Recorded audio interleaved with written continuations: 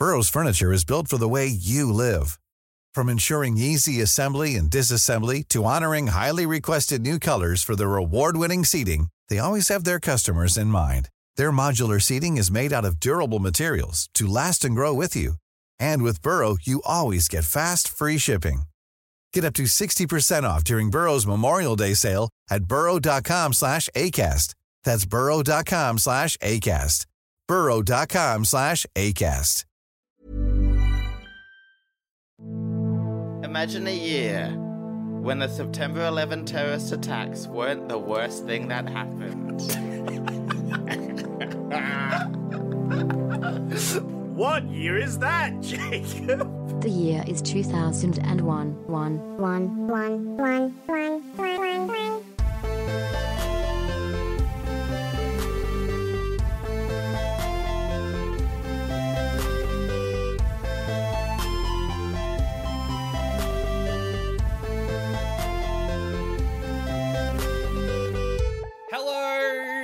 And welcome to Oldie But a Goodie, the podcast that is for all of 2022, reviewing movies from 2001 in the order they came out in. My name is Sandro, joining me as always is Zach.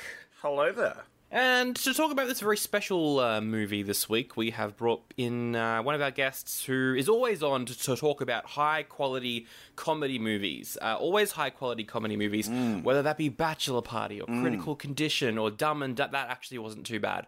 But joining us is Jacob. Welcome back to the show. Bingo bango, good to be here, Sandra and Zach. Thanks for having me. Absolutely. And we're talking about Savin Silverman, also known as Evil Woman. Jacob, I heard you had quite a fun time watching this one. So, look, the thing is, I was going to expect to come in here being like, this is the worst movie ever. I hate that you made me watch it. You know, it was worse than 9/11. But I feel bad about saying all that stuff because the ending was good. So it was, that's my view. It was like, it has the best ending to rest of movie ratio I've ever seen. Okay. I think this movie started on a hill and then like fell down the hill, smacking its head on every rock on the way down, but somehow landed on its feet at the very end. Yeah. You're not sure how you got here. It's a weird one. Zach, yeah, what did you think? I'm guessing negative as well. No, I think this is the greatest movie we've ever watched. I mean, I laughed once in it. That was pretty good. You laughed once? Yeah, I did. How many times did you laugh, Jacob? Okay, well, I don't want to give it away when, but I think I laughed also one time. Yep. And I cheered at the end. So one laugh, one cheer. One laugh and a cheer? Yeah. I think inwardly I was cheering, I think. Oh, actually, 2 laughs and a cheer. 2 laughs.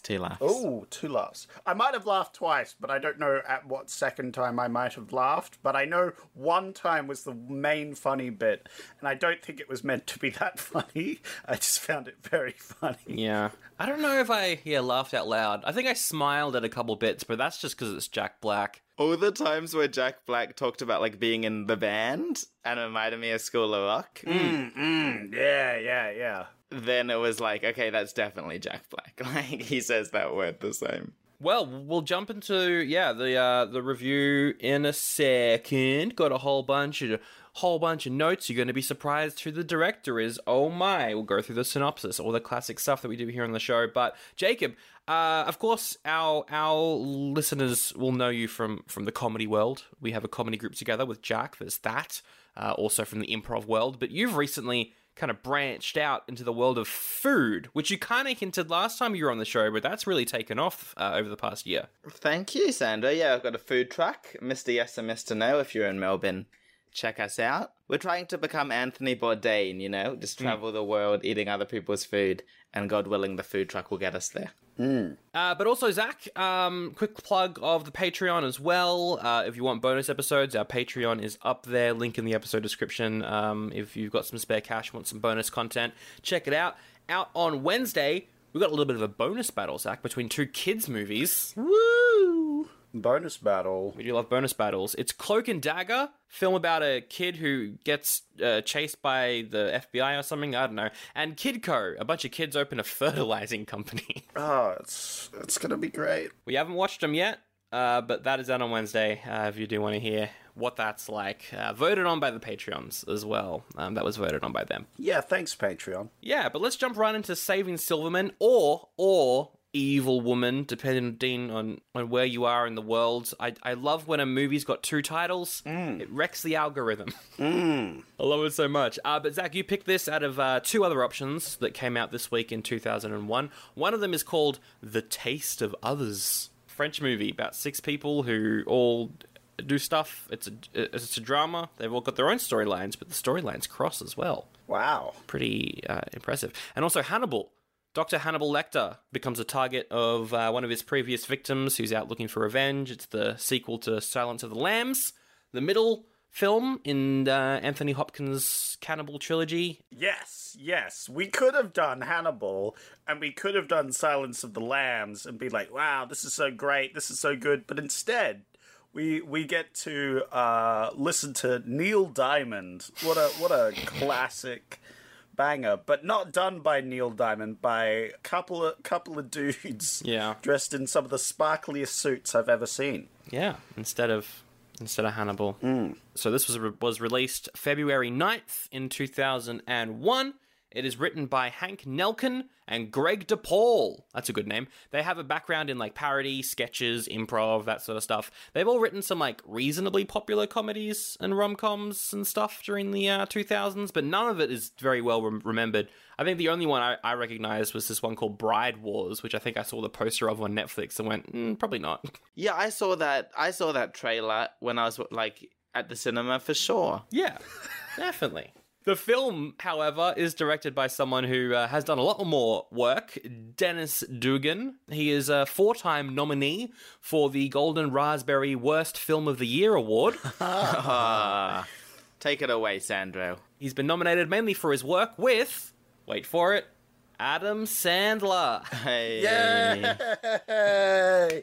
Everyone's favorite. Yay! He has directed Jack and Jill. The worst one, Grown Ups 2, Don't Mess with the Zohan, I Now Pronounce You Chuck and Larry, Big Daddy, and a good one, Happy Gilmore. He did do that, but he did all the other ones. So, yeah. My dog is named Dunkachino after a scene in Jack and Jill, so maybe I've got him to thank. Maybe. That's a good point. At least something good came out of Jack and Jill. Exactly. One good thing came out of it. Well, I don't know, because those films are well known for Adam Sandler just doing a lot of like weird improv stuff. They're not super well scripted. Do you think he allowed a lot of improv on this set, Jacob, or do you think it was quite a scripted film? There was also physical comedy that honestly, look, a lot of it wasn't good, but some of it was, maybe the best part. Yeah. So I definitely think a lot of that would have been taken, you film that 5 times, different improv. The dialogue, you know what, I'm going to say yes. I think Jack Black at least was riffing a little bit. Little bit, I would say so. Also, there is the version that we watched of the movie is not actually the theatrical version. We saw the R-rated, uncut edition. Yeah, extra racy. That's what I was going to say, because, there was a bit of boobs. Yep. A lot of swearing as well, which I was quite surprised by. Yeah, this was the unrated version. There was a theatrical cut, so I kind of assumed that maybe a lot of the riffs were in this version and not the other one, because they do kind of swear a lot more. I don't know. Don't you love it? The old days of comedies when they could have a whole new life on home media because they slightly changed some of the lines. Is that a thing of the past? Netflix now... Oh, maybe that's a business idea. Netflix releases, the adult version or the kids version. You toggle it. Oh, yeah, that's cool. They have a little toggle. Do you want boobs or not? Maybe that's what you can bring back, Sandro. Maybe. Oh, no. I'm bringing it back. I'm bringing back the uncut home release, yes. For the cast, we've got Jason Biggs in the title role, Darren Silverman. He is Jim in American Pie. He's also in Orange is the New Black. Not too much else, though. A lot of small appearances here and there. Was he good in this? He was very innocent. Yeah, I think he was better than the other two, including Jack Black, which sounds scandalous. But I think he played a believable... When his hair didn't look stupid, I believed his character. His hair was... Yeah. What do you mean? That's the only time I could really relate, was when they had that giant wig on. That was great. I feel like he did a solid job. He's all right. We've also got Steve Zahn as Wayne. Haha, it rhymes. He's the lead in a comedy film called Happy Texas, which is apparently good. He's Monty in the Stuart Little films. He's the dad in the original Diary of a Wimpy Kid film. Sorry, Sandra, which one was that? That's Wayne. So that's the mustache guy. Yeah, mustache guy. Mustache guy. Okay, yeah. I truly, the names, I remember watching it at the beginning and they're like, this is me, and my brain was just like, absolutely not. No storage space is going to be used to remember your names. Your brain was immediately on hemorrhage mode. Get it out. So we got Jack Black, we got Mustache Guy, yep. And I remember Darren Silverman. Okay. Exactly. Yeah, so Mustache Guy, what did you think? Yeah, look, his character was pretty up and down, but I liked his performance. Yeah. I think it's hard to say a bad thing about anyone's performance in this, to be honest. They're all doing as well as they can.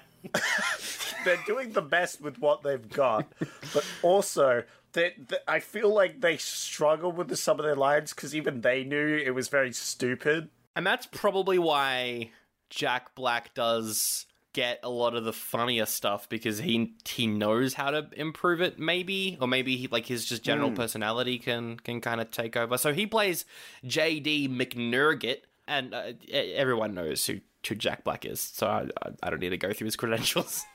But also, Sandro, this was before School of Rock. Now, in my brain, Jack Black exploded into the scene from School of Rock. Probably not true, but I don't know.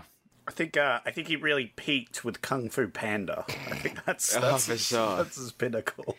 Did you like Kung Fu Panda, Zach? I like Kung Fu Panda. It's good. It's good film. But I don't know. At some points, I felt like Jack Black was struggling with some of the lines. Because, I feel like half the time he was breaking out from his lines and doing a bit maybe of improv, or he's just showing his Jack Black flair. And the other times he was just following what the lines were. And every time he followed what the lines were, I was like, this hurts to listen to. For me, he was very 50-50. Yeah, okay. He was either Jack Black or not, and it was obvious when he wasn't. Yeah, you know? That's fair. That was just me. And this is one of many, many, many movies he did in 2001, so I'm sure we'll be seeing him again soon and pitting his films against each other. Amanda Peet is in this. She plays Judith, the evil woman herself. She's from 2012. She's from one of those X-Files movies. She's in a couple other stuff as well. Interesting character. At first I felt like it was just them making fun of, oh, she's so controlling, she orders drinks for people, so controlling, but then they actually do make her a bit more manipulative later on, I guess. But it's a strangely written character, but she's good, I guess. She sells it. Yeah, they gave her a task and she completes the task for sure. Would you say it's a good task, Jacob? No, I would not. I didn't love her. I didn't love her character. Well, I think that's the idea, right? You're not supposed to like her character. She's the bad guy. I wish they attempted to, and I don't want to say redeem, because I don't think she's a bad person in the movie, but it would have been great if they added any context other than that one dumb flashback. Like why she's so controlling? Yeah. I mean, I guess it's the personality, but it also seemed like she was doing it intentionally in some moments. I don't know. Weirdly written character. Obviously, this movie's written by men, so, you know. Oof. Yeah, it's just my issue with it was that she was the villain, but not redeemable or likable in any way, except then she became a victim. So now you want to be on her side because she's a victim, but still not redeemable or likable. But also the heroes weren't likable either. That's true. That is correct. Maybe it's a problem with the movie as a whole. Yeah, maybe the whole movie's bad. Whoa, Sandro, I don't know if I go that You can't far. say that. You can't say that. Amanda Detner's in this. She plays Sandy. She's in one of the Final Destination movies. She dies in one of those. And then she's in on all the rest as well as archival footage. Love it. And finally, R. Lee Ermey plays the coach, who is, of course, the gunnery sergeant in Full Metal Jacket, a role that shaped his career because that's all that he's done in every single film since that came out. It's just the same thing. He was great in this. I mean, of course he is. It was great. He is pretty funny, though. And I like what they did at the end to get us all cheering. I thought that was very good. For sure. It was pretty jarring because the last movie I saw with him in was Full Metal Jacket. Yeah, we did it last year on Patreon. Yeah, and then we watched this, and he is not a serious character. He's a very comedic character, so it was a little jarring. But that's all right. Reception, 19% on Rotten Tomatoes. Is that lower than last? No, I think Valentine was 13, right? So it's slightly... 11. So, yeah. Ooh, slightly higher. The audience score is a lot higher than the critics one, though, coming in at 51%. 5.9 out of 10 on IMDb. Again, like last week, Cinema Score is back because we're in the early 2000s. So if you don't know what Cinema Score is, what they do is they go to like the opening weekend screenings of the movie and they get the audience to rate it. And the average rating is C+ for the film, so quite middling. Well, that's better than D, which I think was last week. It is better than last week, yeah. So, pretty average, but pretty scathing from the critics' side of things. This movie somehow cost $22 million. I am going to make you guess the box office. Keep in mind, though, that box office is for the PG-13 version, which I think had significantly less nudity, barely any swearing, less racy content in general. Even though it's only about 6 minutes shorter.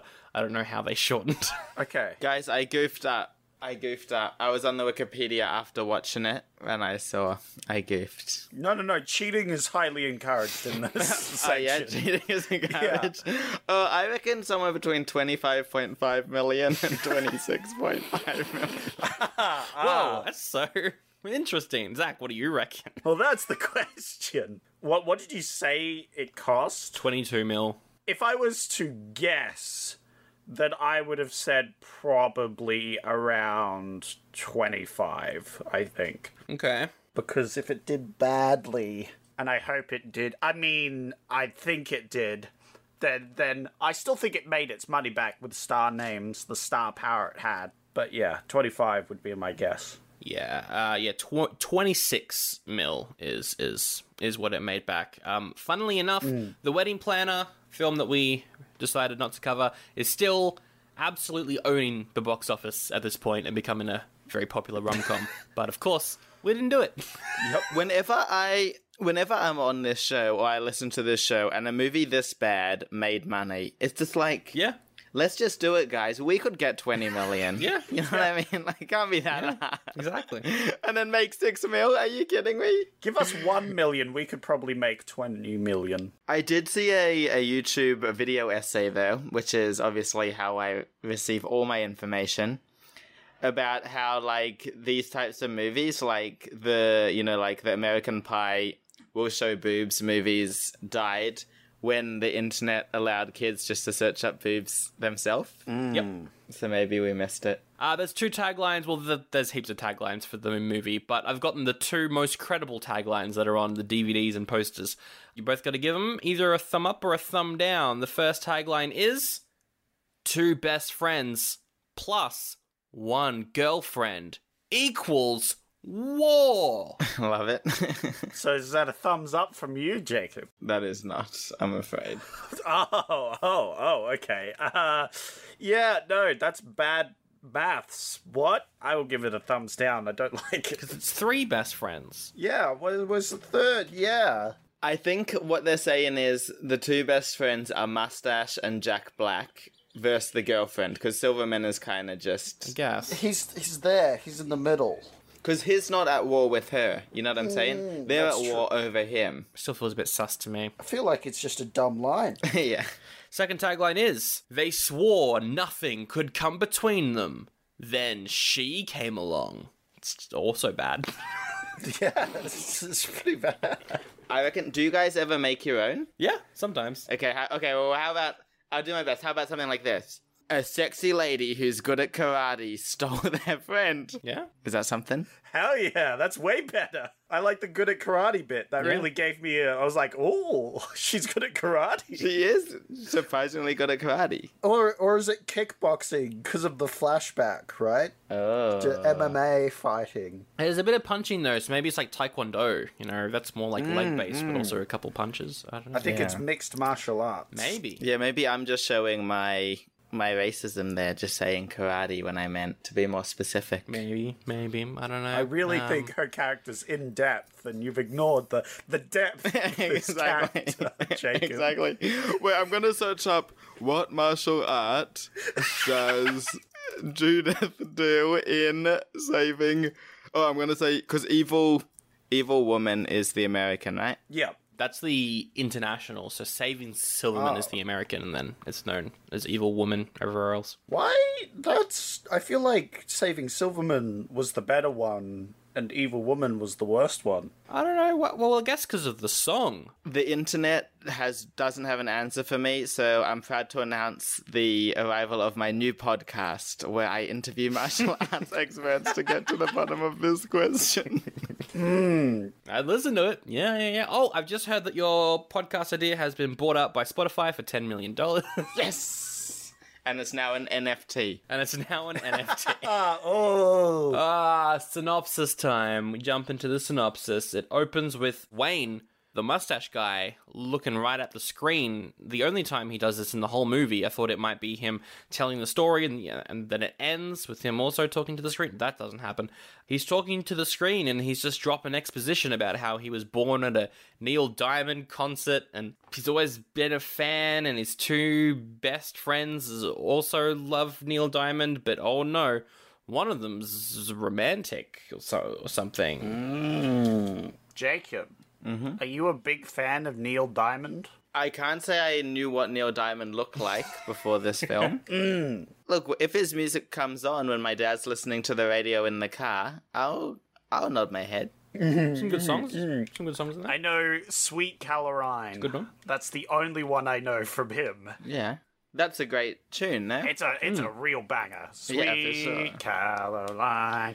Ba, ba, ba. That's a banger right there. How did they rope him into this movie? So, I'm beginning to learn this director, right? Same as Jack and Jill, he's kind of got a strategy, I think, which is pay one person so much money they'll do anything. Yeah. Yep. So, Zach, what's your theory? Money. Yeah. Yeah. It's probably money. That was the reason. Yeah. If I was an artist and a dumb comedy movie was basing their entire plot around your music, I'd be down. I'd be like, okay, Yeah. sure, you're doing a movie, and the entire plot is the three main characters all love your music. And would you ask any follow-ups, like, you know... Is the movie good? Exactly. No, I just put the paycheck into my wallet and go, yep, all right, let's do this. Yeah. Good point. Although he did have to write an original song for this movie, but it was one of those original songs that doesn't have to include any plot details, so it was probably just a B-side from like 10 years ago that he had to dust off and record. Yeah. You just go to the archives and go, what crap haven't I released? Here, we'll use this one. It's probably what happened. He did say in an interview, I think after this was released, that he was dragged kicking and screaming into the production, but I think he said it as a joke, so I'm not sure. Look, you're not gonna... After the movie comes out, you're not gonna be like, yeah, I was all in. Yeah. Well, yeah, so we see all the characters. This movie's definitely, like, sponsored by Subway, because there's this extended scene. Yeah, in what? Subway. No, it's so dumb. What? I like... There was the intro at the school.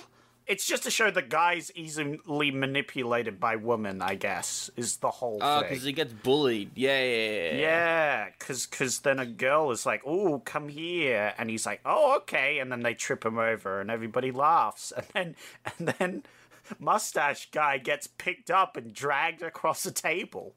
That's the opening scene. So it was Silverman that was being manipulated? Yes. Ah, okay, that does make sense. What about the moment when he joins the cheer squad only to pick up cheerleaders and look up? Nope. That was like a joke that was... Yeah, so the joke is that he picks up the cheerleader and then looks under her skirt. That's a joke that, like... There's a few of them in here where it was so obvious it had to happen even though it was bad. Yeah, it's such an obvious, like, genre joke at that point. But... Yeah, a genre joke. There we go. They all have, like, a Neil Diamond cover band. Why isn't Jack Black the singing lead? Because he's not super famous yet. But Tenacious D was, like, a thing at this point. People knew that he could sing definitely better than Jason Biggs. I think the gag of the singer being really bad is better than the guitarist being really bad, would be my argument. Yeah, and I guess because he's the main guy, the whole thing is they lose their singer. I think the joke is that they lose their singer and replace them with someone really bad, so... No, Zach, that's not the joke. They lose their singer and replace him with someone really bad who is Indian. That's sorry, the joke. I got that. Now you got a good joke. Sorry, I'm glad you specified that. It's seriously like movies from like this era. If they wanted a joke, it's like, okay, is it about a fat person, a gay person, a woman, a minority? If not, like, it doesn't get to be in there. Yeah. Oof. So, what's his name? Silverman had a crush on Sandy, but she left town to travel the world with her circus family, because, to quote, her dad's a strong man, her mum's the bearded lady, and her brother is a dog-faced boy. Which is pretty funny, because you see the boy there first, and you're like, that boy looks like a dog. Yeah. The amount of makeup and stuff to do up this one kid so you could see him for like 2 seconds. It was a lot of effort for this one joke, I feel. It was a lot of effort for the one joke. There's kind of payoff where apparently he got rabies. Yeah. And they thought about putting him down. Oh my god. You can't do that to a child. Yeah. What the fuck is wrong with you, you monsters? But anyway, the proper movie starts when they're all hanging out in a bar, and Judith walks in, the evil woman herself. And when she walks in, the song is such a meme that I was genuinely taken aback when it started playing. The song Come My Lady. The soundtrack of this film, pretty solid though. Just like last week's movie, solid wall-to-wall tunes. The main character's like, oh wow, that lady's hot. You should go try and bang her, Silverman. I did like that. Does teach you a lot about their character, right? That they see a hot lady and they're like, you've got to go. Yeah, Silverman's got to go. Yeah, because the mustache guy goes over and is like, hey, and she's like, no, go away. See, this was the point in the movie where I was like, oh, wait, is the joke going to be that, oh no, she can think for herself, this is so, like, oh, she's so controlling. Is that going to be the joke? Like, is she not actually going to be manipulative at all? That wasn't the joke, but that was the joke for this sequence, because I'm like, oh, she's saying no. So controlling.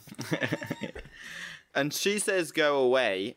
Yeah, so then Darren Silverman comes over. And he goes away. But then, Sandro and Zach, who is the absolute lowest member of our society? Who has the lowest cultural and social capital in our society? Who could be let into a bar? Yeah. Exactly. I think you'd probably think like maybe a pedophile, you know. Absolutely not. It doesn't get worse than a magician. Ah, gross. Oh. In their 50s, bald. And balding. Ugh. And wearing like I think he was in costume, using magic to try to pick her up. That's when you need a real hero in Darren Silverman. Yeah, because he comes in. And she's like, this is my boyfriend. And he just goes along with it to get rid of the magician. Well, she grabs him. Well, yeah. And, like, forces him to sit down. Because that's the whole point. She's controlling, right?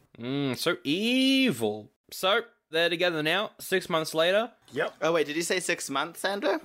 6 weeks. Okay. Sorry, 6 weeks. Because 6 weeks, that's their getting together anniversary, question mark? Yep.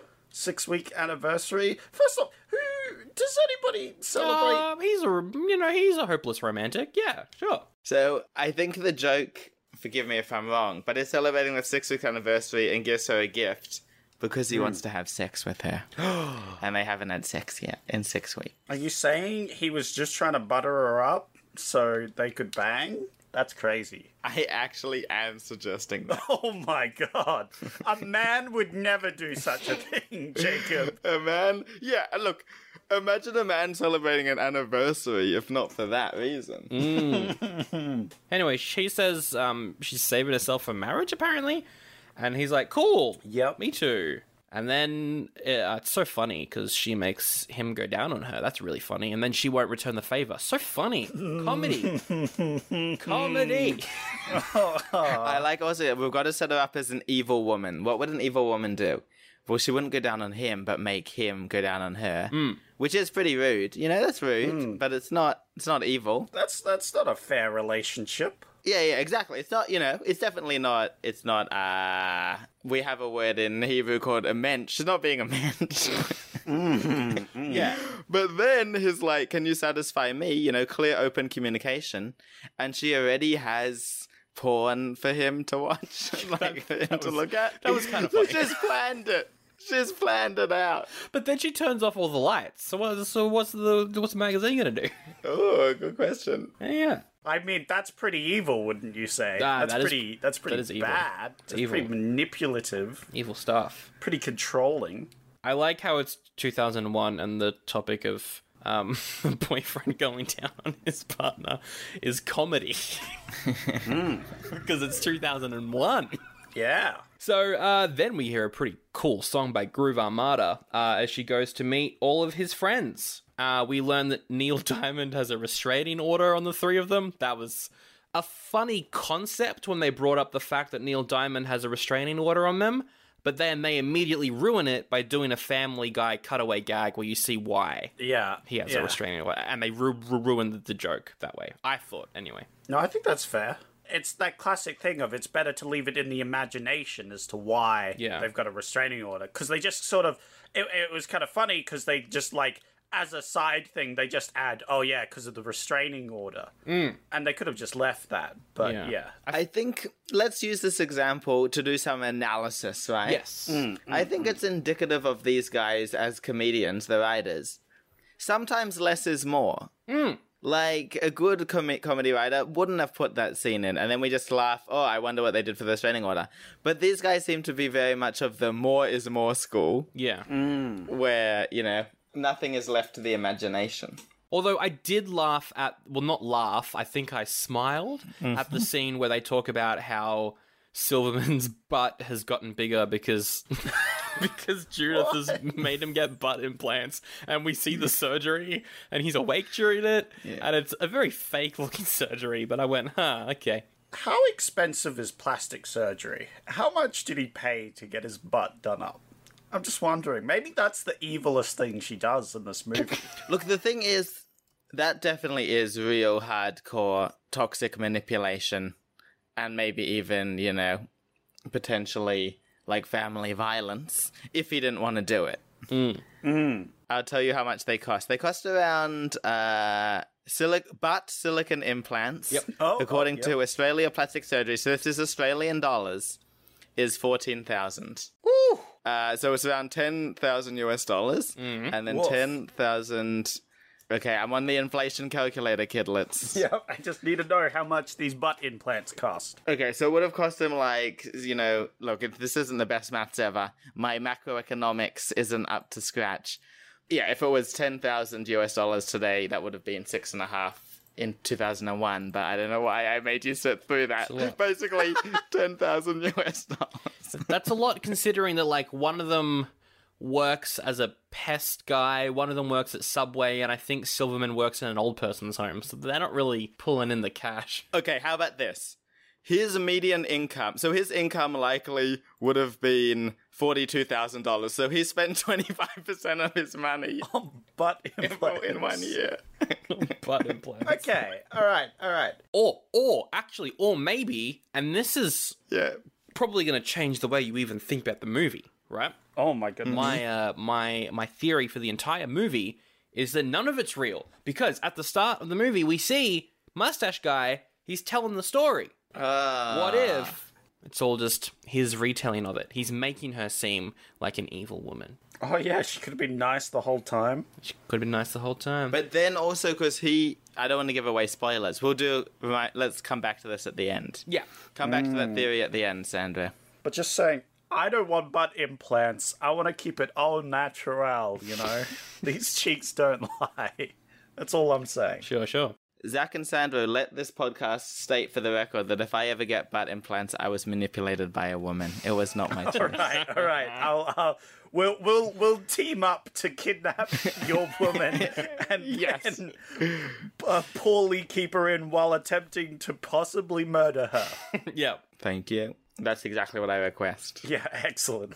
So after being cut off from contact with Silverman, the two friends are like, we need to make them break up. Mustache Man offers her his house. He's like, yo, have my house. And she's like, I don't want your house. They arm wrestle. That was kind of funny. I like how he just was willing to give away his entire house for his friend. Yeah. My favorite part of that scene, you can buy my house. Here's the house. It's got my dead grandma in the back. This was my mom, this was my dad, and you see a baby is like falling. And he goes, my dad was dropping me on my head. Just as a throwaway line. That was pretty good, yeah. It's just photo evidence of his dad dropping him. Yep. That's good stuff. Yeah. My notes are full with like, wow, so controlling. And then I just explain the joke in my notes. I wrote down, Judith is so controlling. I can't believe she proposed to Silverman. That's crazy. Was the first note. And then I was like, wow, she's so controlling. He's taking her last name. That's devastating. So controlling. Yeah. It's funny because, some things aren't controlling at all, but then some things are really controlling. Yeah. And they put them all into one bucket. Yeah. They treat it all as the worst thing ever. Yeah. Yeah. And definitely some are worse than others. Like that. There's like, okay.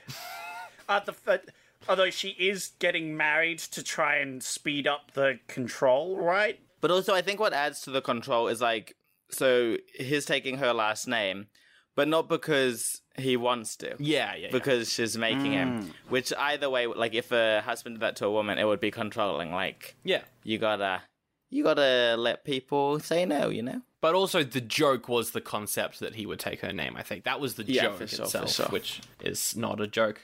Anyway, Sandy's back. Whoa! Whoa, what a twist. And this is my first laugh. Really? What's the laugh? My first laugh. So Sandy comes back and, Darren is like, where have you been? And she says, I was in the circus and I had a love of my life. Do you gentlemen remember the name of the love of her life? I think I wrote it down somewhere. Hang on, where is it? No. It made this movie worth watching, I think. Luigi Panini. Luigi Panini. That's a good name. That's a great fucking name. Luigi Panini. I also would become a nun if my fiance or husband, Luigi Panini, died. Yeah. Now, they did this whole thing where he did incredible stunt to try and impress some talent things. And he completed the stunt, though. That wasn't the bit that killed him. The bit was he was too oily because he oiled himself up too much. And then she slipped. They slipped and he fell. Yeah. So it wasn't even the epic stunt. That could have just happened on a regular, jump. I feel like that took away from the scene the way he died. They could have had like a slow motion thing where he misses her hand or something. That would have made more sense. I don't know. Anyway. Yeah, look, I think that's what they're saying because he's so arrogant. Yeah. That he caused his own death. A modern day Icarus. Yeah. He oiled himself too close to the sun. The whole plot point with Sandy's like becoming a nun as well is really funny because it adds this like weird ticking clock to the movie where it's like, oh, we've got to get her and Silverman to love each other before she becomes a nun, which is a very funny idea. That I thought was a fun plot point. It was a fun plot point that maybe should have been the focus of the movie. I don't know. A rom-com, but she's becoming a nun. I wonder if that was I wonder what the premise started as, because I highly doubt it was. If all it was just those three guys. No, you're probably right. That maybe came in later. Because it's like, oh, she's going to come back, but we need some obstacle for her to not actually marry him. It's like, wow, she's becoming a nun.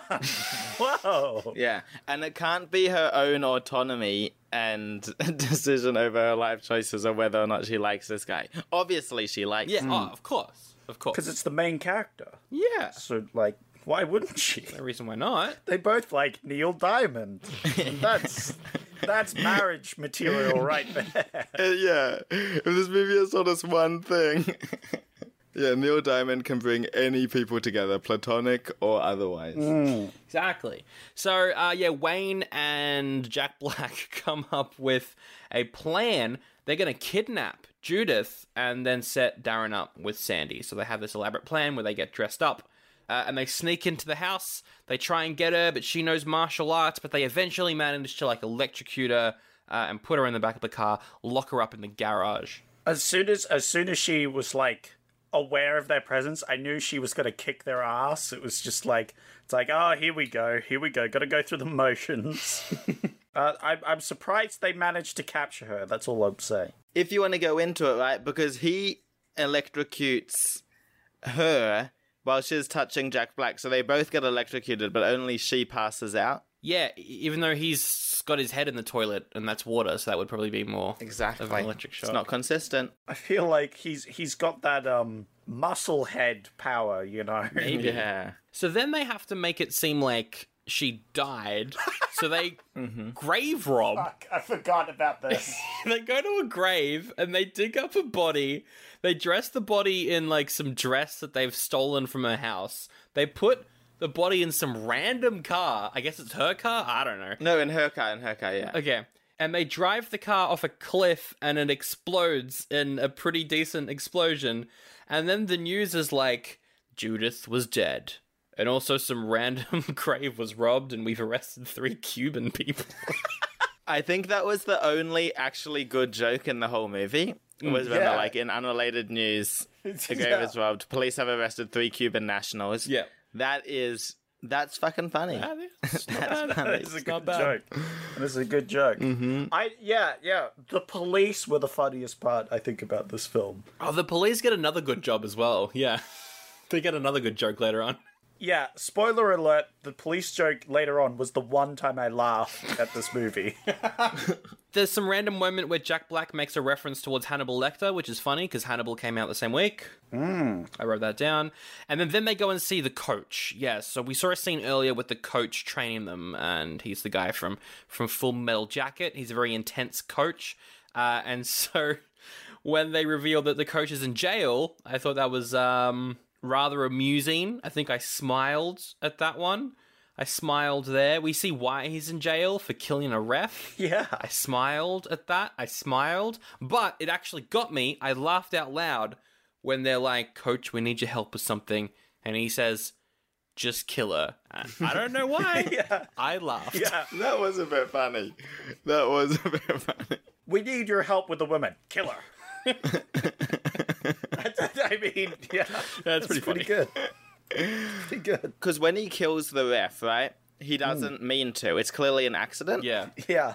So it is a nice statement on the US incarceral system that before he kills the ref, it's an accident. But after he's been in jail, he's very pro-killing. Yeah. That is a good bit of social commentary. It says a lot about our society. So there's a lot about California. Darren goes out with Sandy, and I only bring up this moment because he talks to her, he asks how everything's going, and she says that her parents are making a fortune on the internet by having a website, which again, just like last week, it's 2001, the internet's around, but writers have no idea what it is. That's funny. How people make money from it. They just say, oh yes, they're making money on the internet and don't go into it. I find it very funny how this has happened so many times now. Because that happened last week. Yeah, it's just they're on the internet, therefore they can make a lot of money. Yeah. It's they're doing well because they got on the internet. Because they don't know how to make money on the internet. Yeah, like no one knows how the internet works now, I guess. Like in 2001, in terms of making money. I don't know. How was the internet in 2001, Jacob? Do you remember? I was an early adopter. My family was. We used to have Microsoft Encarta, but we had the internet in 2001. Google was only around in 2000. Yeah. So we weren't really using Google yet. What did I used to do? I used to go on Neopets. Was that 2001? Oh, hell yeah. I love Neopets. Neopets Day. My pets have probably died of starvation by now. Yeah, that started in 15th of November 1999, so there was a little bit of Neopet going on. Yeah, all I remember, like, my first memories of the internet are mainly just the Lego website. Oh, yeah, I used the Lego website. I had terrible speeds as a kid, though, so I wasn't really using the internet until well into my youth, but yeah. Maybe that's what they were doing. They were trading Neopet items. Ah, yes. They created the idea of NFTs before NFTs were a thing. No. Oh, God. NFTs, yeah. Well, look, I hate to break it to you, but the concept of stealing art for a profit has been a thing since 2001. Wow. Stealing art for profit has been a thing since 2001 BC. Yeah, exactly. Fair. Sandy almost kills him. She chucks him into the ocean. Oh, yeah. And he can't swim. They have to go change clothes because they both ended up in the ocean, and he sees her butt, and then he goes, "Oh, I love you." Well, it's not just that. They had the Neil Diamond thing, right? Well, yeah, there's some, like, romantic connection there, but the moment when you see the look on his face where he goes, "Oh, I do have feelings," is when he looks directly at her. Well, it's because that's what he did in high school, right? Oh, God. Oh, actually, yeah, good point. So he's remembering it all. But, yeah, it's very, very 2001, I would say. Anyway, Jacob, meanwhile, Judith is doing therapy on Jack Black. What happens and what did you think of this? So I do have a degree in psychology. Yeah. I'm a big fan of psychologists. I've been going to them for a while. And I think if you made a breakthrough that quickly, you'd be a very good psychologist. Yeah. Which maybe she is. So basically, she finds that Jack Black has a self-discovery about himself, which is that he's gay. Do you think that she manipulated him into that, or do you think that it was a belief? I don't know. It's 2001. It's hard to tell because the joke is that he's gay, right? That's the joke. Yeah. It's so funny that he's gay. Haha. I'm just glad his friend was like, "Okay, you're gay. I'm cool with that. Just like help me, you know." But I like the joke where Jack is like, "Well, you never listened to me, you know. Maybe you should have known that I was gay." I was like, "Oh, okay, yeah." They could have made a lot worse jokes, but it was still like, "Oh, this is very fine lining here," because yeah, the joke is he's gay. Yeah. Judith escapes. She escapes. She throws him out the window. And she runs for help, but the house that she runs to is occupied by this horny old Asian guy who trips down the stairs. And then gives us the best line read. This is the best. If you have an award at the end of the year for the best line read of 2001, I think it's definitely after tripping down the stairs. "Oh, scrotum." That was pretty funny. Why was this a scene? It's so dumb. I don't know. So she steals the truck, drives it in front of the police station. Mustache Man shoots her with a dart and then covers her with a tarp. And this is the one scene where I laughed out loud, that I remember laughing out loud at. Because then the police come out and I was like, oh, okay, how the hell is he gonna get away with this? Because he's just shot a person and knocked them out and then just covered them with a tarp. And the police come over and it's like, "Hey, what's going on?" And I, outside, was like, "Oh, how are they gonna solve this?" And he's like, "Oh, it's the angry goat that escaped from the zoo." And the police are like, "Okay." And they move on. And I was like, "What? That's how you solve this problem, movie? You just come up with this problem, and the way you solve it is they just go, okay."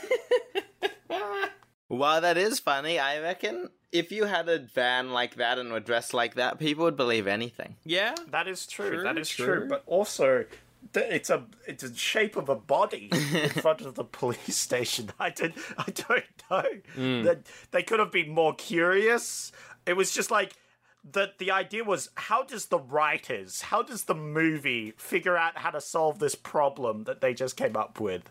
And the solution that they came up with is the police are just like, okay, sure.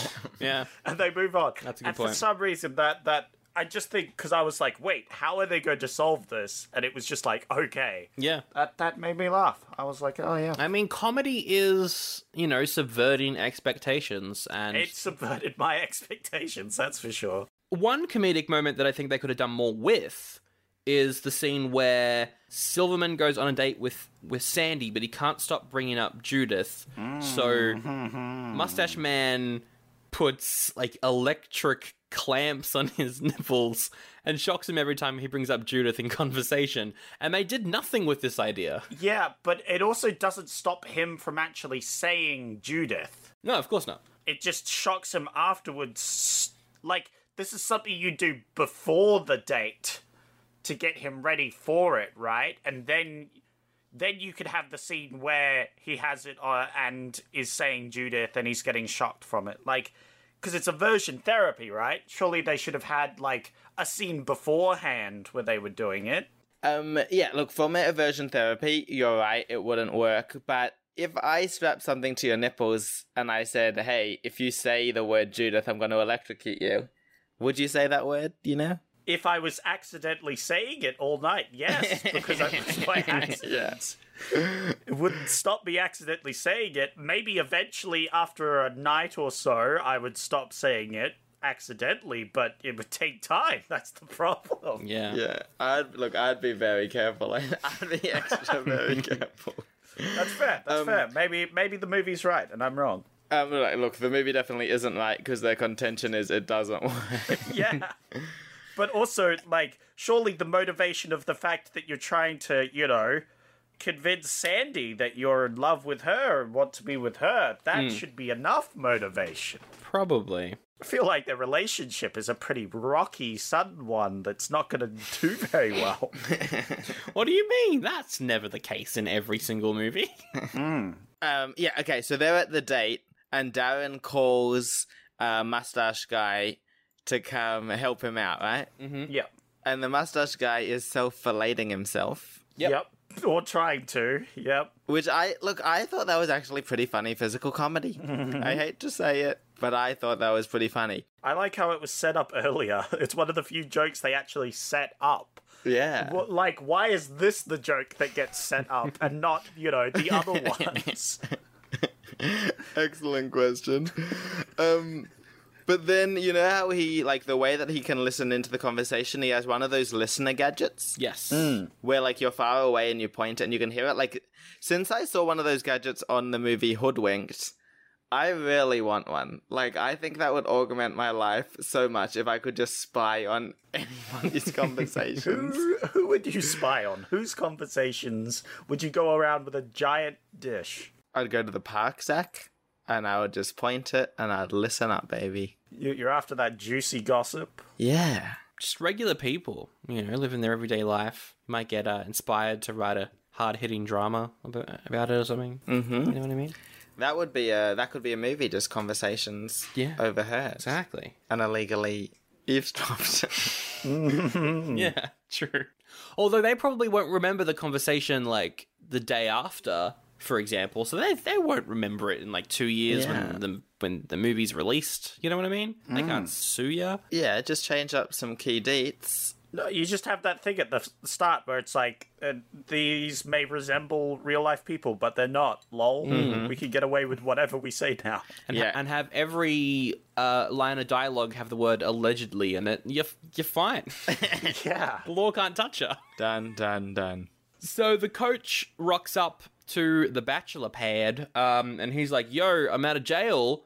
I'm going to come stay with you. And he finds out that they didn't actually kill the woman that they kidnapped. So he's like, well, I'm going to go do it. So he goes downstairs, goes to kill her, but, we missed a whole plot point, but she's free because she seduced Mustache Man. It's really important because she may or may not like him. Yep. At the end, it's revealed that she does like him. Kinda. Because she likes assertive men, and he's kind of assertive, not really. Not really. Because he eventually just caves in. I guess he's manipulating Jack Black, right? That's the idea. Yeah. So I guess he is manipulative. Also, I think this might be a case of Stockholm Syndrome. And I'm pretty sure that only one of the marriages at the very end has any merit to it. And it's Jack Black's? Yes, it is. Yeah. Correct. Yeah, That's Jack the only Black's. one that I think will actually succeed. I think, like, when we say Stockholm Syndrome, like, she's definitely only doing it so that she can escape. Yeah. But then when they're at the marriage, he convinces her then when she's fighting him. So that would be my argument. Maybe. It's not a very powerful argument, but that would be the argument. I feel like the movie is on a thin line here. I think the movie just wanted a really horny sequence. These teen movies were just horn. Yeah. Yes. But yeah, the coach is like, well, I'm going to go down there and kill her, but she's escaped because of that whole scenario. She took the key out of his pocket. And so there's a fight. There's a fight over the song Evil Woman, which is a song, and I was waiting for it to play, and it plays. So there we go. That's the name of the movie in some of the world. Yeah. She escapes. She goes to her house, which is now Darren's house. I don't know who owned the house to begin with. I thought she did. Maybe it was him. Who knows? She goes over to that house. She sees Darren is with Sandy, and she's like, oh no. So Jack Black and Wayne show up. They have a bit of a fight. So they're thrown in jail. Those two are thrown in jail. And they use their one call to call the coach. And the coach is like, I'm not going to help you. I'm not paying $10,000 bail. Exactly. Until I think Wayne is like, oh, but you got to help us. You know what they do to us guys here in prison? We're getting sodomized.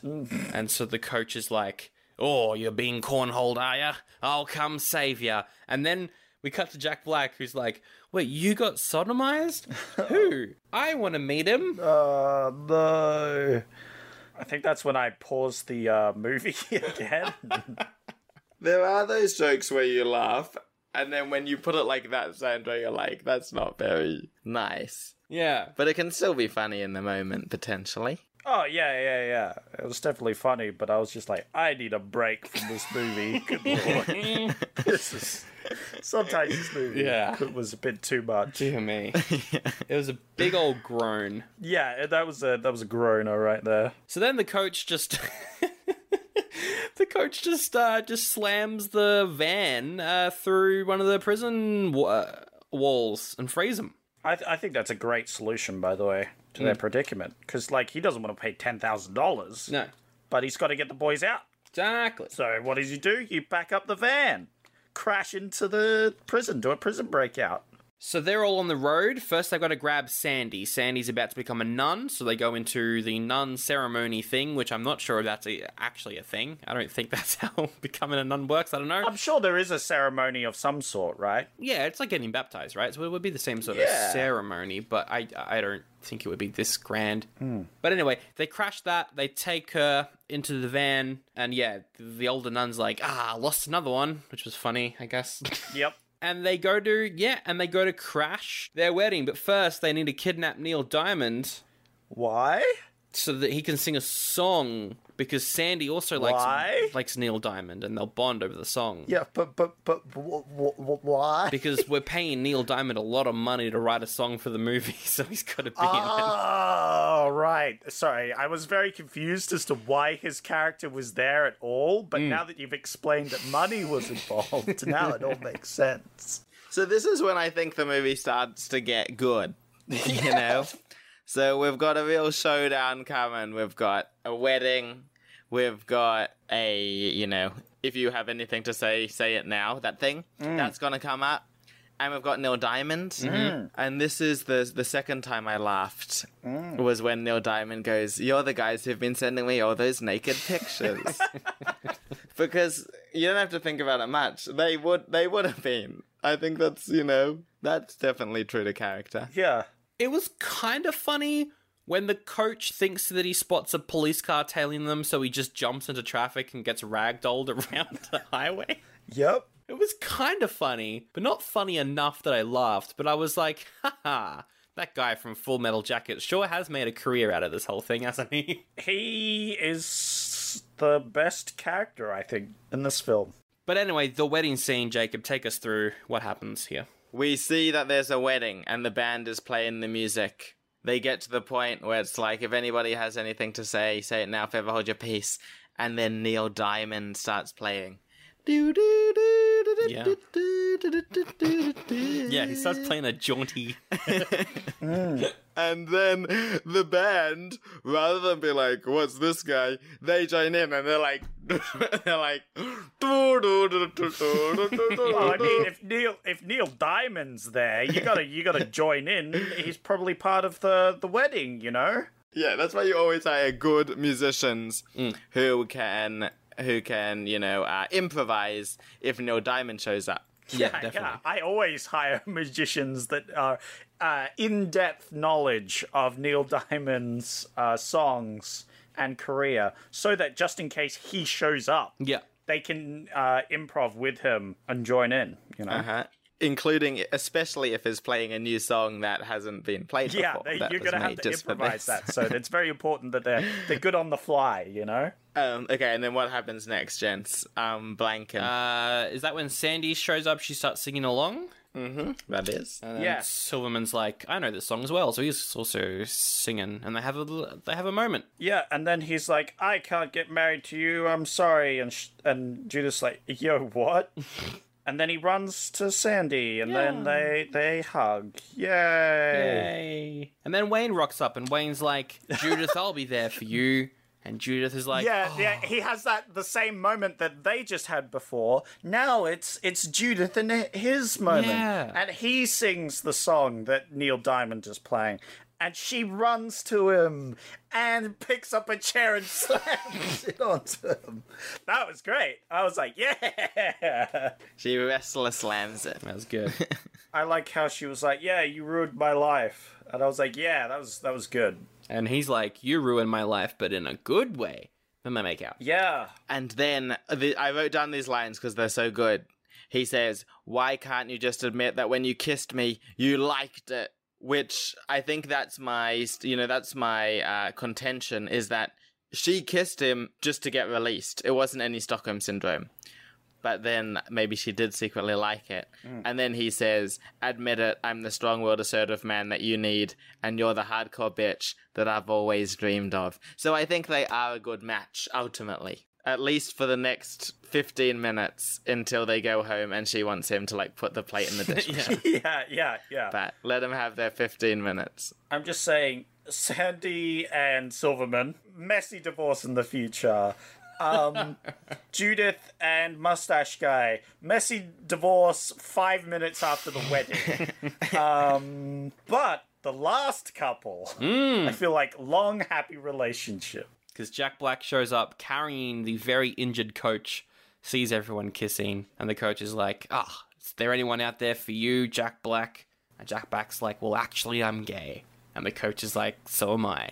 And so they make out. It's funny because gay sex. Yep. And then they all get married at a Neil Diamond concert. And then the credits start playing with them all singing on stage with Neil Diamond in front of an arena. Yeah. But it wasn't a massive arena. Neil Diamond would play the big arenas, right? This was like a medium-sized arena. Because this is at a time when CGI wasn't there where you could, fake a crowd, so you either needed dummies in the audience or real people. I liked it. Sure. This little ending song, because they had a thing where they would sing a line and then not subtitles, but just little words would appear of what they were saying. I thought that was pretty cool. Yeah. Actually liked that little sing thing that they had at the end there. That's the end of the movie. That is Saving Silverman, also known as Evil Woman. Jacob, between an oldie, a goodie, or you could even say that this earns one of the awards. What would you rate this film? Yeah. Wait, there's a Dead Dad Award when it's good. What's the Dead Dog Award when it's A January movie. January movie, yeah. January movie. Look, I don't think it was that bad because the ending redeemed it, but it's an oldie for sure. It's an oldie, yeah. Well, because Critical Condition got January, and I feel like that was not only not funny, but that was, like, hard to watch. Whereas this was at least slightly engaging. Like 10% engaging. Oh, I had a few breaks in between. I don't know how engaging it was. There were moments where it was very unengaging, I would say. But yeah, it's not the worst thing I've ever watched. It's true. It's not the best by far. So what do you think? An oldie or a goodie? I'll give it an oldie, but I'm floating the idea of giving this a January award. You do want to float Just 'cause January? Yeah. I'll float the idea, but I think I'm just giving it an oldie. I laughed once pretty hard at it, but Yeah. the rest, it's, yeah. See, for a January movie, for me, though, I also feel like it needs to feel like a movie that no one had faith in. Yeah, whereas they definitely had faith in it, and I feel like this wasn't the worst. Like, Jack Black's there, he's pretty good. Yeah. Obviously, the coach is pretty good. Like, there's redeeming qualities to this movie. Yeah, I don't know. I think I will just go oldie. Yeah. But if Jacob does want to do January, then, you know, you both want January, so I guess it earns it. This is my thoughts, Sandro and Zach. One day, God willing, I'll have a girlfriend, and I'll be on holiday with her, and we'll be at a romantic place where there's no internet. Yeah. So the only films that I've got to watch are films that you guys made me watch and then sent me the download to. And I would consider watching this with her. You consider this over Splash? Like, I'd consider watching this. Like, would I actually? I don't know. Would it be a lapse of judgment if I did? Yes. Yes. But the January movies that you guys have watched before would 100% be, I wouldn't even think about it. Yeah. That's that's my true. View. That's my view. So even floating the idea of watching this makes it not really a January. That's fair. You know what I mean? That's fair. Yeah. That is a good point. Yeah, that's fair. That's fair. It just gets an oldie. Look, it has some jokes and they have not aged terribly well. There are some movies that I've watched where the only thing getting me through is the knowledge that I never have to even think about this movie ever. And this isn't one of them. Excellent. Well, 3 oldies there for Saving Silverman, or Evil Woman, whatever you want to call it. Great. Don't watch it, is basically what we're saying. Yeah. You don't need to watch it. There's other better comedies out there. Go watch anything else Jack Black's done. Watch the donkey scene from Bachelor Party. Yeah. It's like 2 minutes. Yeah. You'll get more laughter out of it than Just this that is scene. What episode number was that? I can't remember, but go back. It's like 2020, I think. That was a fun episode with Jacob on it as well. Planning for your next trip? Elevate your travel style with Quince. Quince has all the jet-setting essentials you'll want for your next getaway, like European linen, premium luggage options, buttery soft Italian leather bags, and so much more. And is all priced at 50 to 80% less than similar brands. Plus, Quince only works with factories that use safe and ethical manufacturing practices. Pack your bags with high-quality essentials you'll be wearing for vacations to come with Quince. Go to quince.com/pack for free shipping and 365-day returns. So now it's time, Jacob, for our new segment that we're doing this year. So on previous times you've been on, we've pitched sequels, all that sort of stuff, but we're covering 2001 this year. And Jacob, what is more popular in 2001 than sequels when it comes to continuing a movie story? Like a remake. A remake. There is remakes, but there's also crossovers. Oh. Okay, to be fair, I have no idea about Marvel and all that stuff. So, yeah, they're the guys doing their crossovers, right? We're not doing that. We're more doing like Alien versus Predator, that sort of stuff. Okay. Whereas it's just 2 things and we combine them. What I've got is a random number generator. It's going to generate a number between 1 and 161, which is every episode that we've done. I'm going to press generate.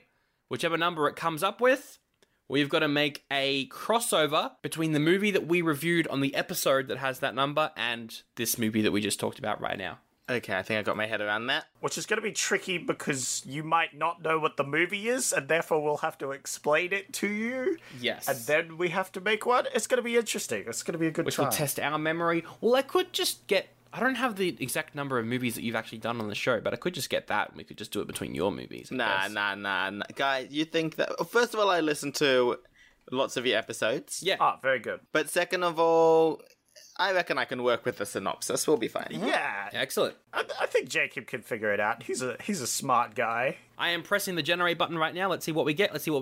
140. Oh, that's very recent. That's recent. The last two have been quite older ones, so it's good to have something that doesn't stretch the memory too much. 140 is From a Whisper to a Scream. From a whisper to a scream. That was the horror anthology movie we did last year with, that was, the necrophiliac guy. It had, the witch doctor. Oh! Well, so Jacob, that's a horror anthology. So it was like 4 short stories set around a town. Okay, my brain's percolating already, Sandro. Because I see in the Wikipedia page, so the historian relates 4 horror stories to local journalist Beth Chandler, who has just attended the public execution of Julian's niece. Yep. Convicted for murdering her husband. So I reckon the movie opens with a public execution of literally any of these guys. Yep. Maybe even the coach, he feels like an expendable one. Or maybe even Neil Diamond. Neil Diamond's like, you're not getting me back. Neil Diamond's getting publicly executed? Oh, no.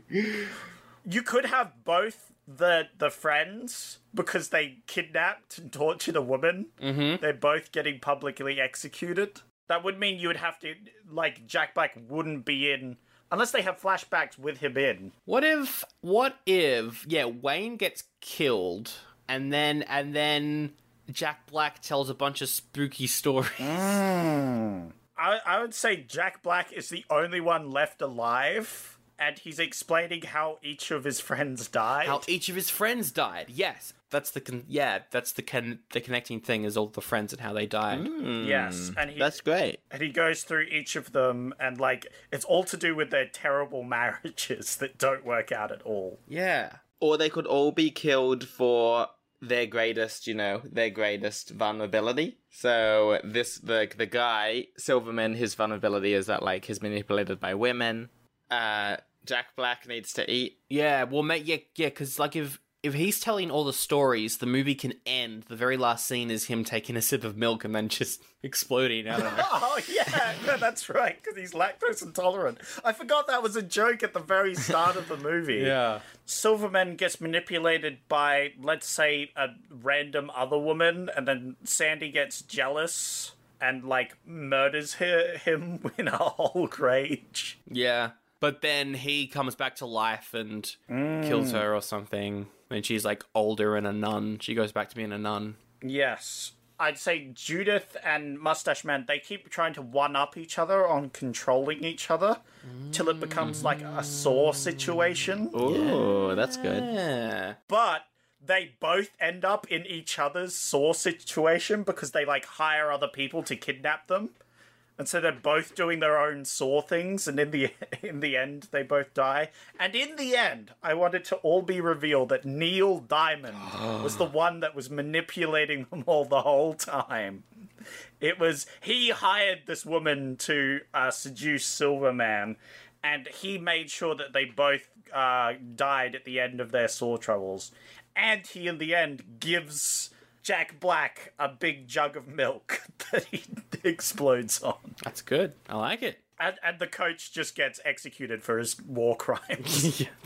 Yeah. Turns out it's the same character from Full Metal Jacket. Yeah, just... Timeline doesn't add up, but who cares? All right, next segment. All right, it's time for everybody's favorite segment, the segment that we're all familiar with. It's time for Rotten Reviews. It's the part of the show where I get reviews from Rotten Tomatoes, and I get these two lovely gents to try and guess their score. Obviously, Jacob, you've been on the show before, right? I have been. Yeah. So you would know that the scores go from 0.5 to 5, and that I'm just going to read out the audience review, and you've got to guess between that 0.5 and 5. You obviously know that already. I obviously am aware of that. Great. Yeah. Awesome. So I don't need to explain it to you. Excellent. Yeah, great. They start at 0.5. They go 0.5, 1, Yeah. 1.5, 2, 2.5, then it skips 3, 3.5. Wait. What's wrong with 3? Hold on. And can you get 0 stars? There's no 0 stars. The lowest you could go is 0.5. Okay, I'm in. I think I can play. Excellent. All right. Just remember that 3s are an option. Okay. You can in fact pick a 3. 3 is on the table. I like the idea of this character, guy who does not know the number 3 exists, but knows about 3.5. yeah. It's a good one. We've got a few good ones today. I just want you guys to remember that these are real human beings. Oh, no. You should get mad at them Oh, no. for what they've said. But yeah, we'll start it off with a nice, easy one. All right, guys? All right. Derek says, the single best movie ever made. Seen it 253 times. Which is equivalent to 379.5 hours or 15.8 days of watching time. That feels bad. So do you think this man, I'm just putting it out, has watched it that much? I feel like that might be a slight exaggeration. I feel like you'd stop, like you'd lose count at a certain point. It's a very specific number. Yeah, I think that's a guess. I'm going to start with Sandro, I think, because he's a professional at this. He's always been quite good at this. He's known for getting a lot of points. Yes. So I feel like which rules are we going by? Are we going by closest wins? I'll go... we can do closest wins. Excellent. Closest wins. Closest wins. I'm going to go...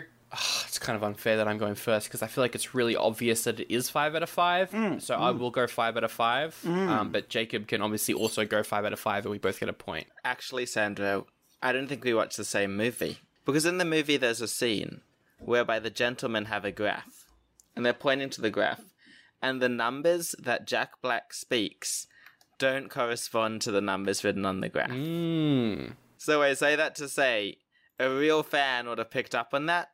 And a real fan, as tribute to that, would then give 4 stars. Okay. But Derek isn't a real fan. He's just giving it a 5 out of 5. Oh, come on. I hate that I got that right. Fake fans. Everywhere I go, I'm surrounded by posers.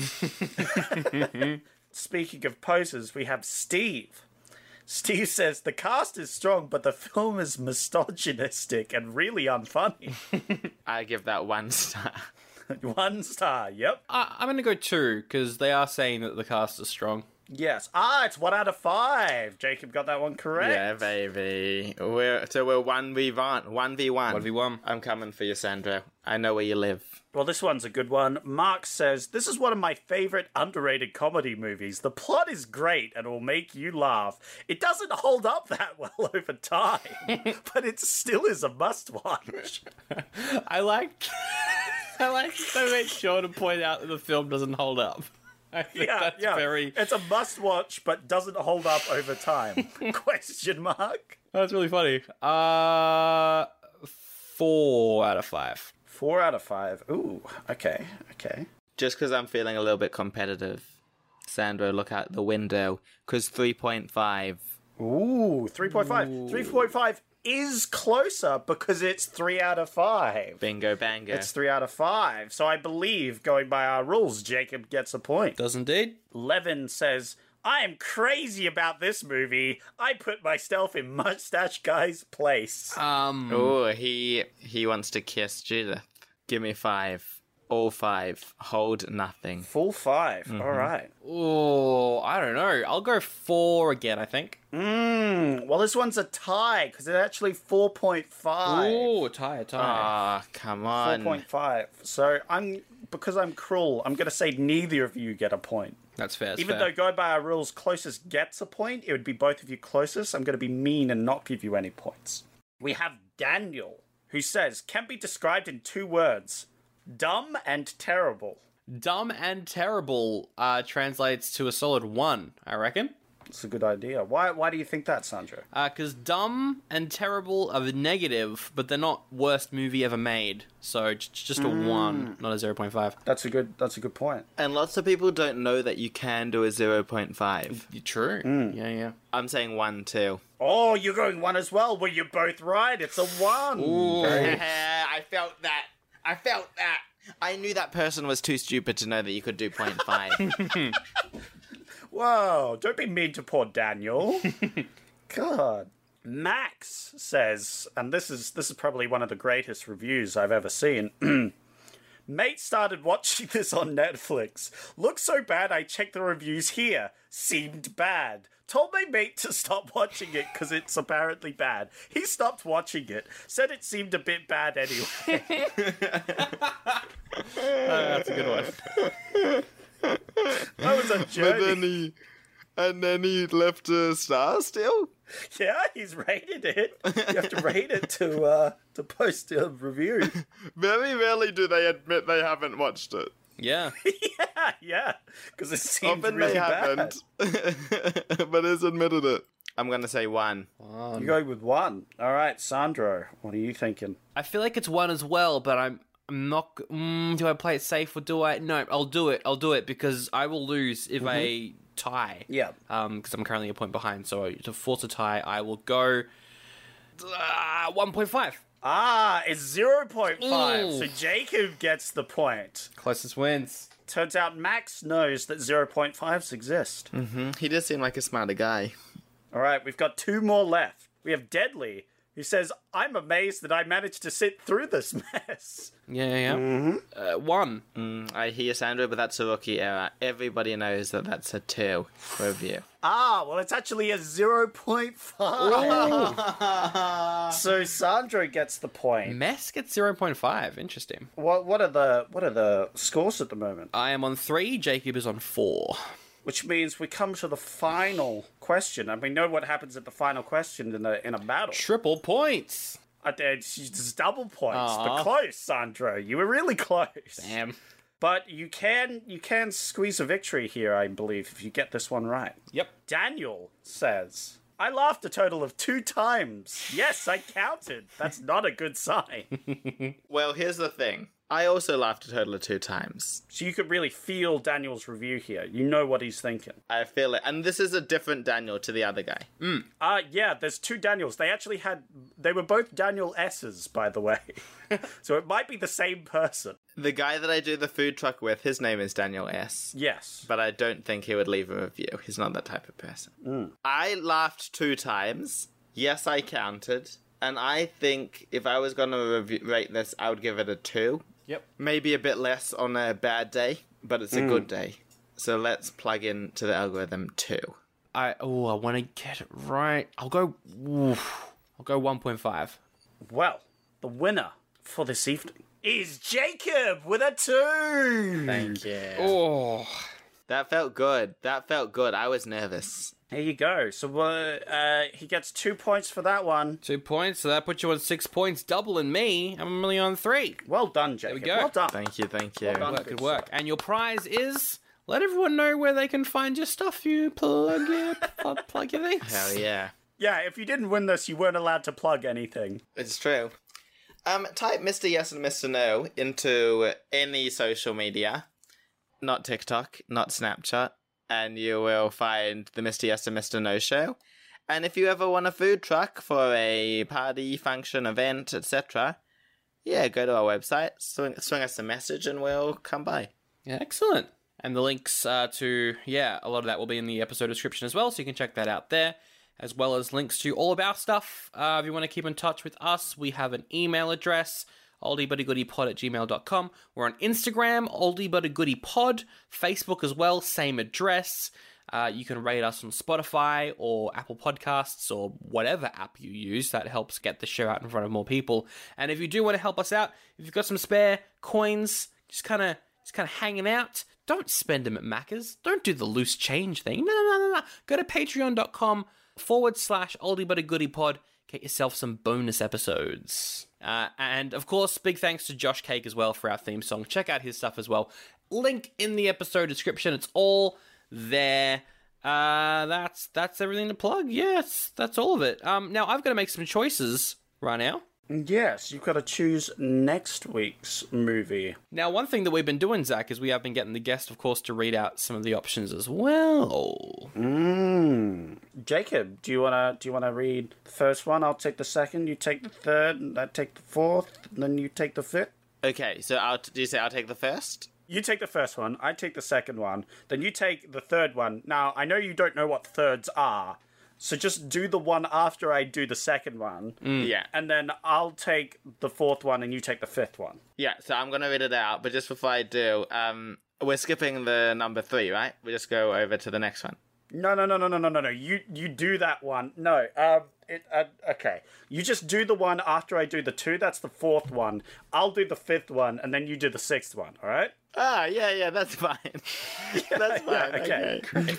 So I'm sweating right now. To Earth. Trying to get to this man. So the first movie, Down to Earth. Chris Rock dies, but is given another chance to continue his life in the body of a middle-aged white man. Oh, and that's great. Chris Rock, the comedian? I think so. I kind of want to watch that. That sounds interesting. We have Motocrossed, a Disney Channel movie about a young girl who loves to motocross, but her dad disapproves. It's apparently a loose adaptation of Shakespeare's Twelfth Night. Wow. Next up, we have The Price of Milk, New Zealand comedy about a married couple and their 117 cows. When the wife starts to doubt this magical life will last, she sets up a dangerous test. Ooh. Sounds interesting. Sounds pretty good. I would like to see a New Zealand comedy. Yeah, that would be I interesting. love New Zealand comedies. This is such a good week of movies. Yeah. I'm writing them down to watch them. Yeah. Especially Recessed, School's Out, a full-length movie based off the animated TV show. Ooh. A bunch of kids undiscover an evil plan to get rid of a summer vacation at the school. Ooh, what an evil plan. Then we have Sweet November. Keanu Reeves, who I know is a big fan of this show, and Charlize Theron say they'll date for a short amount of time, but then one of them catches feelings. Probably. I'm guessing Sandro added that. What? I don't write these things. I know what you mean. Never. Those are some interesting options. I demand you do Recess School's Out. You demand. And then we play the PlayStation 2 game, Recess School's Out the game, and I can be nostalgic for when I was 12 years old. I don't think I've ever seen Reese. I know of it. I know of the show, but I've never seen it. The thing is, though, if I pick it, right, because usually when someone picks a sequel, they have to then go and watch the original. If I pick the movie based off a TV show, do I have to watch the best episodes of the TV show? Can I make an argument? First of all, no, you don't. Okay. Second of all, do you know the song John Jacob Jingleheimer Schmidt? His name is my name, too. That sounds familiar. They sing that in Recess School's Out. Okay. And I know that you guys have already picked... I know that you'll never admit this on air. And that you've already picked these films, but I'll still do my best. Oh, I may have already picked Recess. Yes! Well, let me think about it. Price of Milk does sound fun, but it is 2001, and we did this year so that we could be nostalgic, and I kind of want to pick Recess. No, don't listen to Jacob. What are you doing, Sandro? Pick the New Zealand comedy. I don't think I've ever actually seen the show, but I'm aware of it, and I want to watch the show. I want to watch the movie. A lot of people love that show, so yeah. What? Yeah, Recess What? School's Out. No, why are we doing Recess School's Out? Oh, you gotta watch it. You gotta That watch sounds it. like the worst movie of all these options. You gotta watch Really? it. I don't think it's the worst one. It's not bad, Zach. It's good. Maybe Motocross would be worse, actually. Motocross sounds worse. But I think there's a lot here to kind of save for Patreon. I think like Price of Milk is definitely something that we'll add to the Patreon list at some point. But yeah, Recess School's Out next week. Time to get I cannot nostalgic. believe you're picking that one. Nostalgia God damn time. it, Jacob! No, what have you done? Hell yeah, I convinced you both. Nostalgia time. Excellent. And then we're gonna review... Look, I don't want to tell you what to do on your own podcast, but me and Jack would do a great Patreon episode where we review the PlayStation game. Oh, hell yeah. Heck yeah. Great. That's next week. Recess School's Out. Yeah, I'll probably Google what the best episodes are, and I'll just watch them for context, maybe. But let's wrap it up right now with the best quote from Saving Silverman.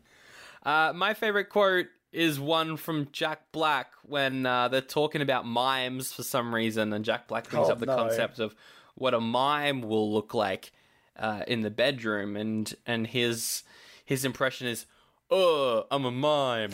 I'm a mime. I'm a mime. Yep. That's my favorite quote. I remember the line, "Oh, scrotum," but I really like the line when he's like, "Admit it that you liked our kiss." That one. I think that was a really powerful moment for me. My favorite quote is, "If the cheese connects all the nachos, it counts as one nacho." That's just a fact. But I always separate my nachos when they're kind of connected like that, though. No, that's one big nacho. You're meant to stuff that in your gob, right? Okay. Oh, I've been eating nachos wrong my entire life then. My thoughts on eating nachos is that they're doomed from the beginning. It's doomed from the beginning. It's like having pizza, but then there's like heaps of dough. Like, it's like doing a pizza they just fucked it. They fucked it. Like, they fucked the pizza. Like, it's just bits of dough and cheese everywhere. Yeah, why do you have to put it all on there and then bake it together? Just, like, relax, you know what I mean? Just relax, put them in bowls, melt the cheese, and then you can... You're doing, like, a dip situation. You want a more organized nacho situation. Correct. Yeah. Well, you're wrong, because big, massive, clumpy cheese. That's what I'm after. Get some nachos, get maybe some beans. Well, that conversation got very political very quickly. Yeah.